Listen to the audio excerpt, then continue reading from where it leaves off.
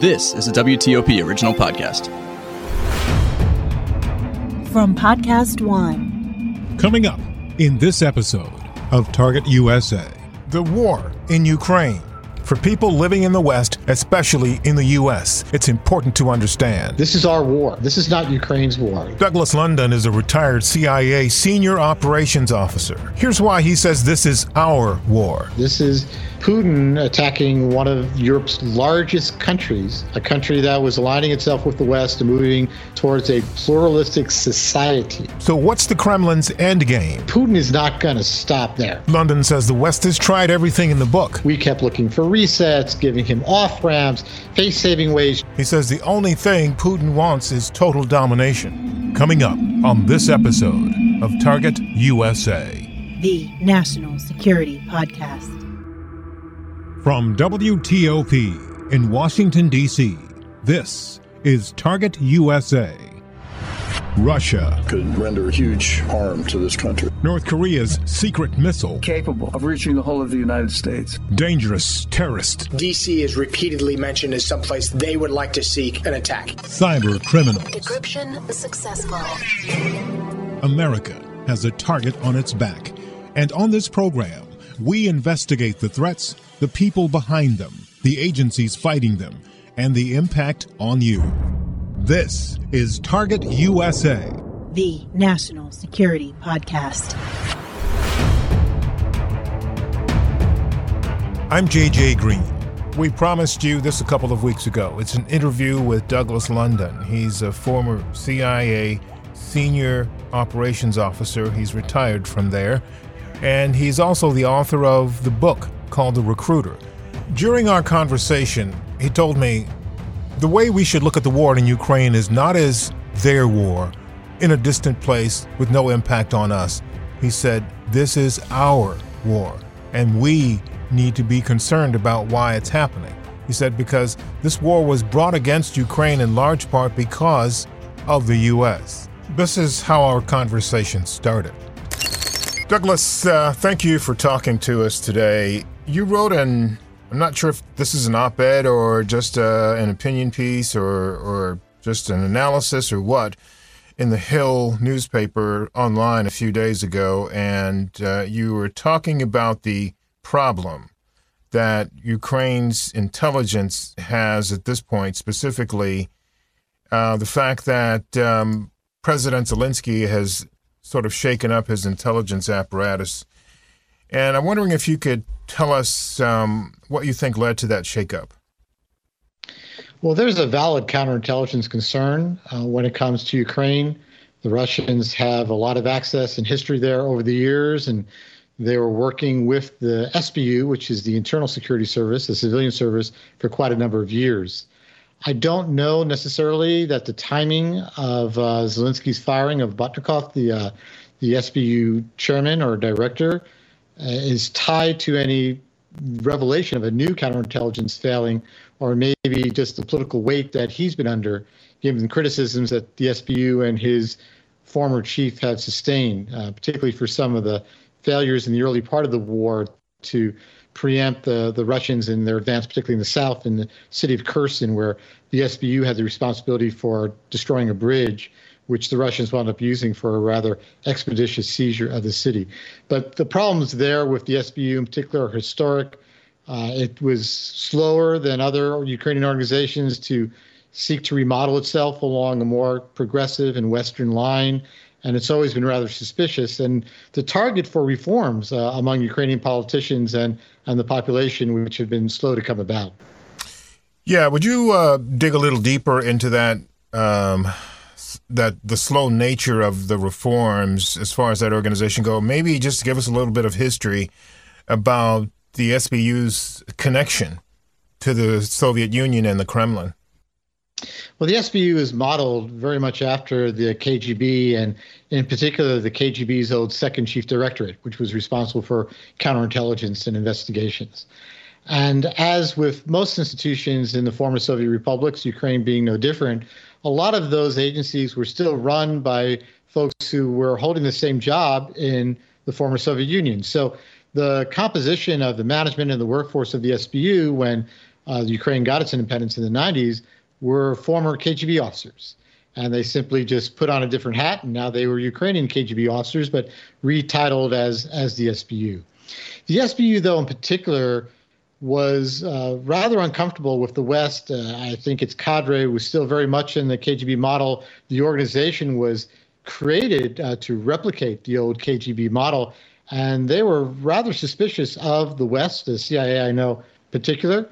And as we reached the new millennium and post 9/11, and even the Orange Revolution in the mid-2000s, which the SBU did contribute towards, it was still very much connected nostalgically and practically with the Russians. The Russian FSB, their internal security organization, still had a presence in the SBU, providing training and support and guidance up until Maidan in 2014. There was a great deal of sympathy. So they were not the most reliable service for the Western community to work with, which I think accounts very much for why U.S. officials have said that the U.S. intelligence community primarily is working with the GUR, which is the Russian military intelligence service in Ukraine. So you said they're working with the GUR, which is the Russian military intelligence, but did you mean to say the Ukrainian military intelligence? I'm so sorry. Yeah, the Ukrainian military intelligence. The Russian intel service is the GRU. It's almost the same name. Yeah, I can see how that would be an easy mistake to make. But so tell us what's different about the GUR as it relates to the GRU, aside from the fact that they're from two different countries and these two countries are at war right now. Well, I think what the GUR sought to do was be more open to interaction with the West. A lot of Western support and cooperation, training, military training, intelligence support and training was channeled into the GRU, which was more receptive to remodeling itself and to try to look more like a Western government agency. It has an active social media, an online footprint. It tries to have a very pro-nationalistic narrative. It's far less suspicious of Western services with whom it's received a great deal of training and support over the years.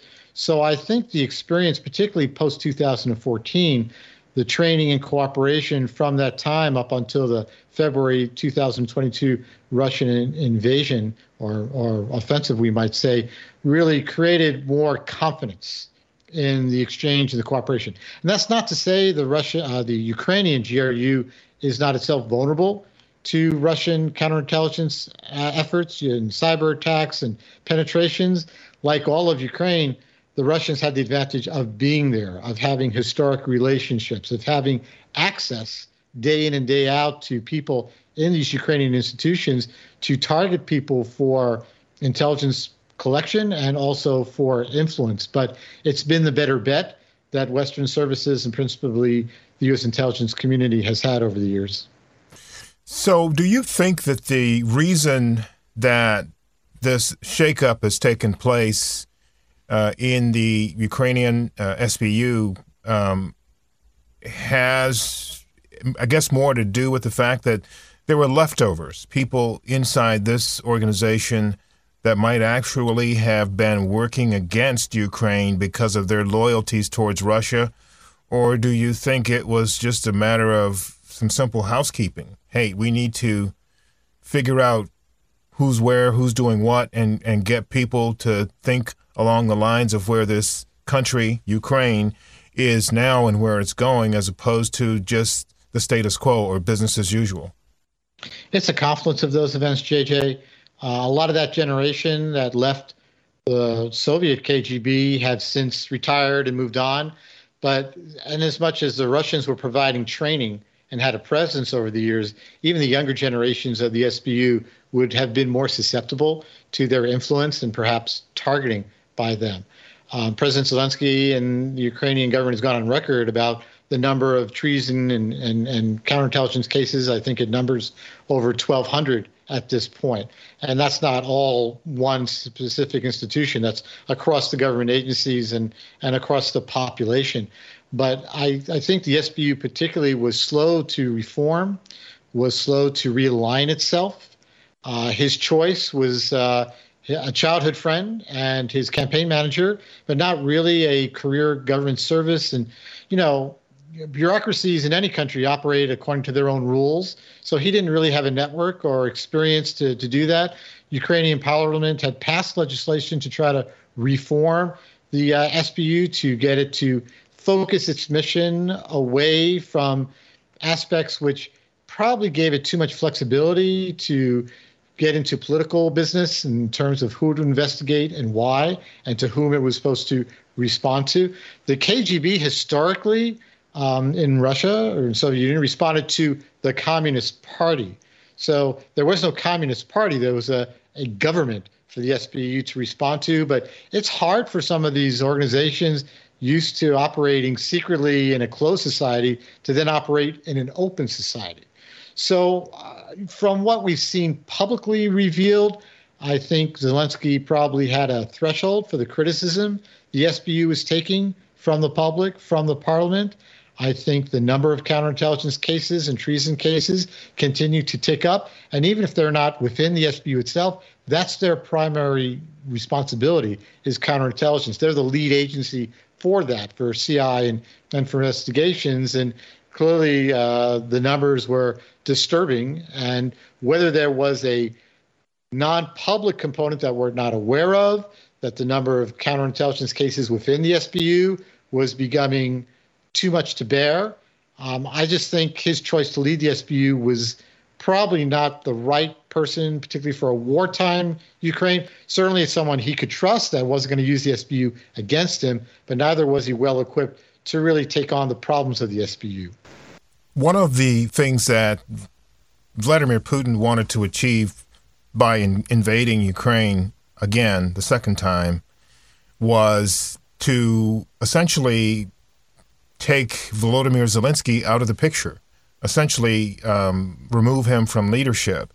And I'm wondering, do you think that this organization, these people within this organization, would have been in a position to help him and Russian intelligence and the Russian military do that? To a point, they would have certainly been a contributor to it. They're an internal counterintelligence agency. They don't necessarily provide all the protection. Zelensky has his own protection elements and own protective intelligence elements around him. But if you're the Russians and you're looking to take down the Zelensky government, even to enable doing it by force, which is what the plan was about going into Kiev, basically decapitating the government, you need multiple institutions. The Russians have had that kind of presence over the years that they could reach broadly across Ukrainian agencies, the military, right down to civil and public affairs, which would have been the work of the Russian FSB. Because, interesting enough, Russia assigned what's traditionally duties for a foreign intelligence agency to the FSB, an internal intelligence agency for Ukraine and all the former Soviet republics. I think that's more telling about the way Putin looked at the former republics, that they were still, in his mind, parts of his greater empire, parts of Russia, that he would assign it to his internal organization. The FSB would have tried to use their official presence over the years in Ukraine to identify agents across civil, public affairs, the military, and the SBU itself. So it would have been a component, but it wouldn't have been where the Russians would have placed all their money, but certainly an important player in their strategy. One of the things that emerged when this phase of this war started in February of this year, one of the things that emerged was the fact that Russian intelligence and the military had been mired deeply in corruption. Many people knew that before and had talked about it before, but the inability of Russia's intelligence to tell or to figure out how to do what it wanted to do in Ukraine, even though they'd been telegraphing that they were going to do this, do that. But the inability to figure out how to get it done suggested that, one, they, perhaps as a result of this corruption, were no longer positioned to do that kind of thing. But also it suggested as well that they had problems, internal problems themselves, with the decision making and what they were planning to do. So what do you think was the problem with the Russian military intelligence and, I guess, the whole intelligence picture for Russia when it came to this invasion in February of this year? Corruption's been an affliction that Russia suffers and goes back to the days of the Soviet Union. And the way Putin has run his government, which is so replete with former intelligence officers, colleagues of his, or at least those from the KGB or former KGB in whom he had greater trust and reliability, that proliferation of corruption is simply a way of life, permeated, I think, every aspect of Russian bureaucracy in terms of the military, in terms of military hardware. But the intelligence factor, beyond questioning the competence of the Russian SVR, which is its Foreign Intelligence Service, GRU, its Military Intelligence Service, and the FSB, the Internal Service, which had the mandate for Ukraine, is sort of the cult of personality that Putin has created.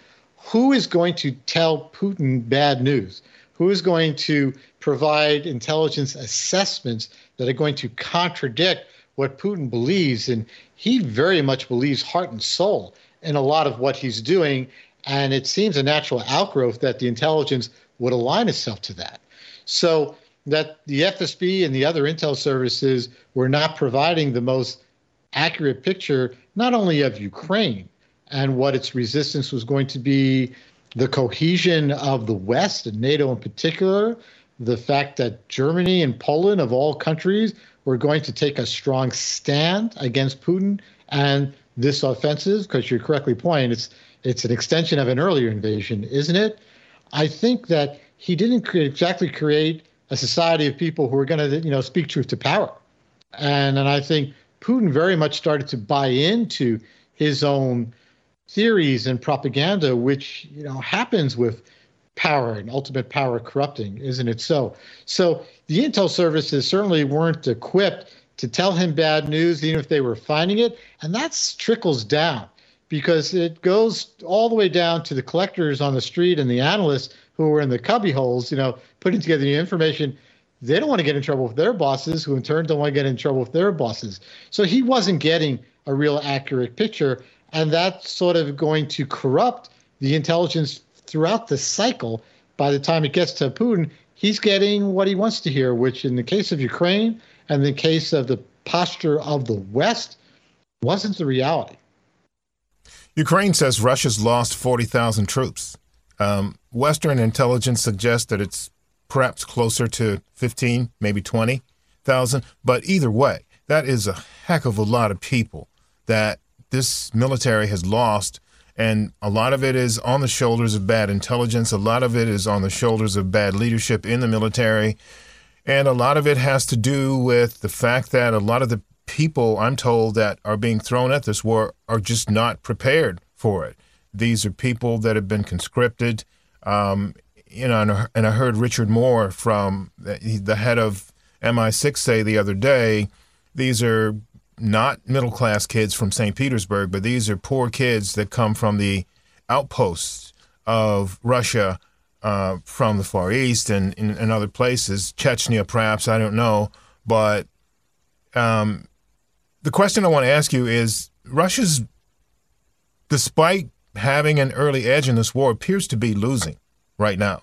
And it appears as though they're losing badly. Maybe not in terms of the landscape, where they're positioned, what they've taken and what they're losing, but based on what they set out to do and what they weren't able to do and where they stand now, not being able to use, they don't have precision weapons, they're running out of them, they're running out of troops, they can't hold territory. So the question I want to ask you is, does this look to you at this point like Russia's going to be able to hold out much longer in this war, or are they going to need to step back?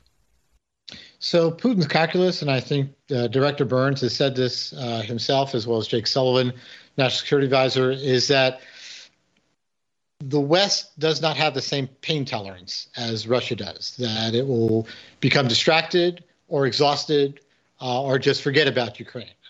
he's not necessarily wrong. Those are all real vulnerabilities, I think, that exist.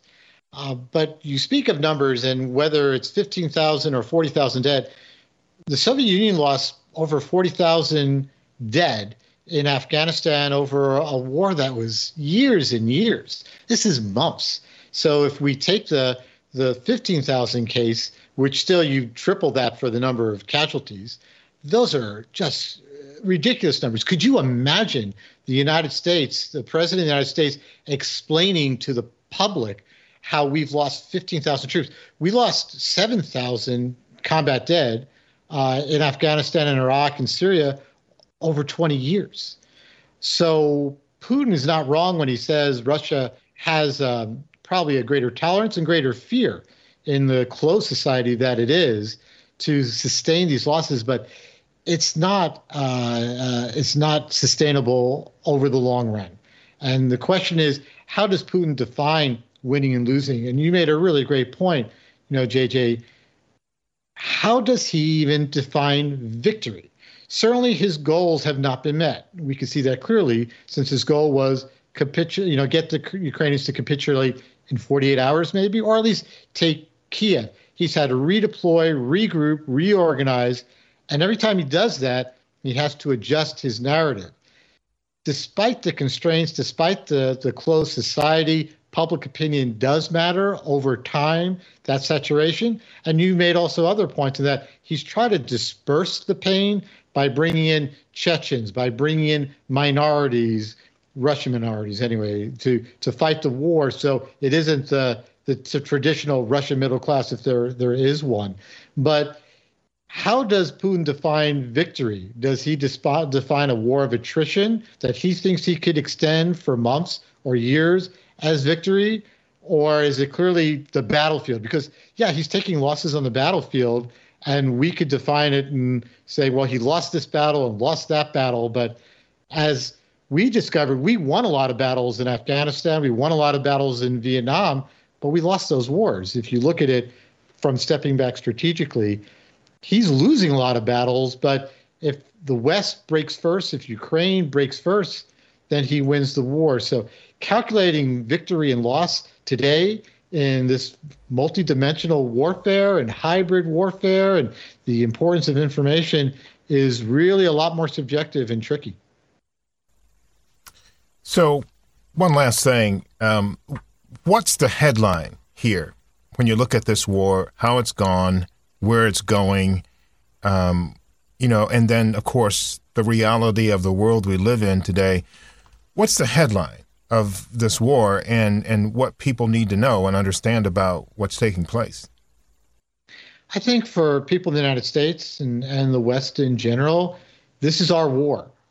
This is not Ukraine's war. This is Putin attacking one of Europe's largest countries, a country that was aligning itself with the West and moving towards a pluralistic society. And Putin is not going to stop there. He's been very transparent over the years about his goals. We kept looking for resets, giving him off-ramps, face-saving ways, trying to bring him into the world economy and make Russia so interdependent on the West that it would seem not to be in its benefit to jeopardize that. But Putin is from another time and another era. He's a KGB trained and conditioned intel officer who sees not so much a question of legacy, but what he believes is Russia's due and what Russia is owed, this victimization that Russian history has at times had over the last 200 years. So when you look at Putin thinking in terms of our logic and practicalities, you've really got to dispense with that and look through his eyes. He seeks to have Russia be an empire, a dominant empire that could take what it wants when it wants. And that means taking from us. And that means we are fighting a war right now through Ukraine that we would have to fight ultimately anyway if Putin is not stopped. And I think the gravity of that has still not yet been embraced and accepted. It's more about, look what he's doing to those poor Ukrainians. It's look what he's doing to us and look what he will want to do to us if he's allowed to. And my very last thing, you wrote a book about a year ago. It's called The Recruiter. Tell us about that book. Well, that book spoke to juxtaposing what the CIA transitioned to after 9/11 to what it was, which really was an elite spy service, an analytics service that had a charter for covert action, but covert action when the last possibility and no one else could do it, and it was to avoid greater wars. My book spoke to, here's the art of espionage, and here's how it has changed in 20 years, where the CIA aligned itself with much more a paramilitary mission to support the counterterrorism battle, which became the focus of not just the agency, but all U.S. national security, and how it had to make certain reforms, and reforms in terms of tradecraft, investing back again in being an espionage service, in diversity to reflect what we are as a society, which actually makes us richer to operate in every clime and place abroad, where an old white guy like me is not going to be as effective as someone who looks the part, who speaks the language, who has the history. And frankly, I've been kind of encouraged by some of what I've seen the agency doing in the last 2 years, by its being more agile, more aggressive, more focused on foreign intelligence collection, and embracing as well inclusion and diversity. So, I'd like to think that Director Burns read my book and went, that's what I'm going to do. But more likely, it's because these were all the right choices to make. And the agency still has some way to go. It still has some accountability for some of its sins of the last 20 years. But it's an amazing organization, which my book speaks to. It's an art of intelligence that it practices extremely effectively. And I think, and ideally, we're back on that pathway again. Well, thank you. Sounds like a great book.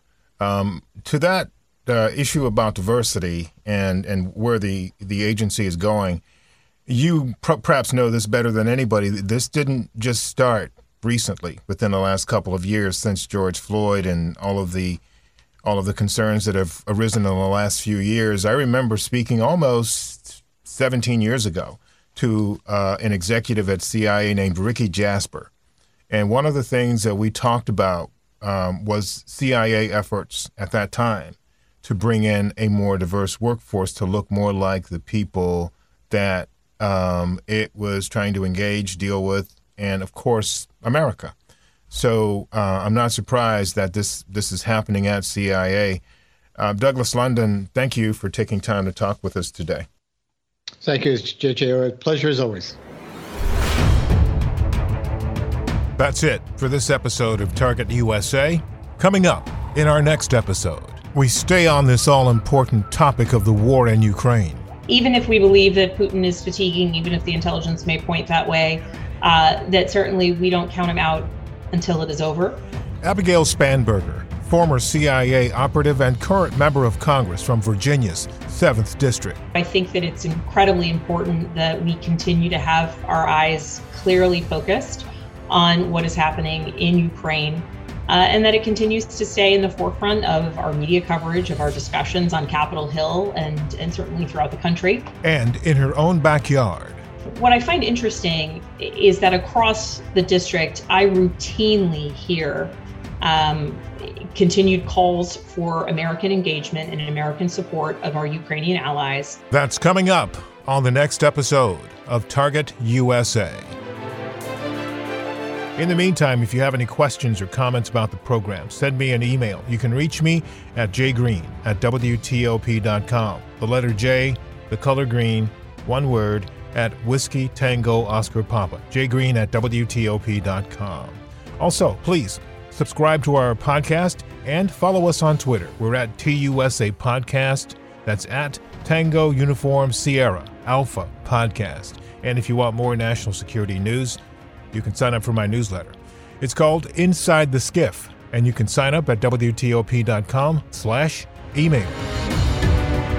I'm JJ Green, and this is Target USA, the National Security Podcast.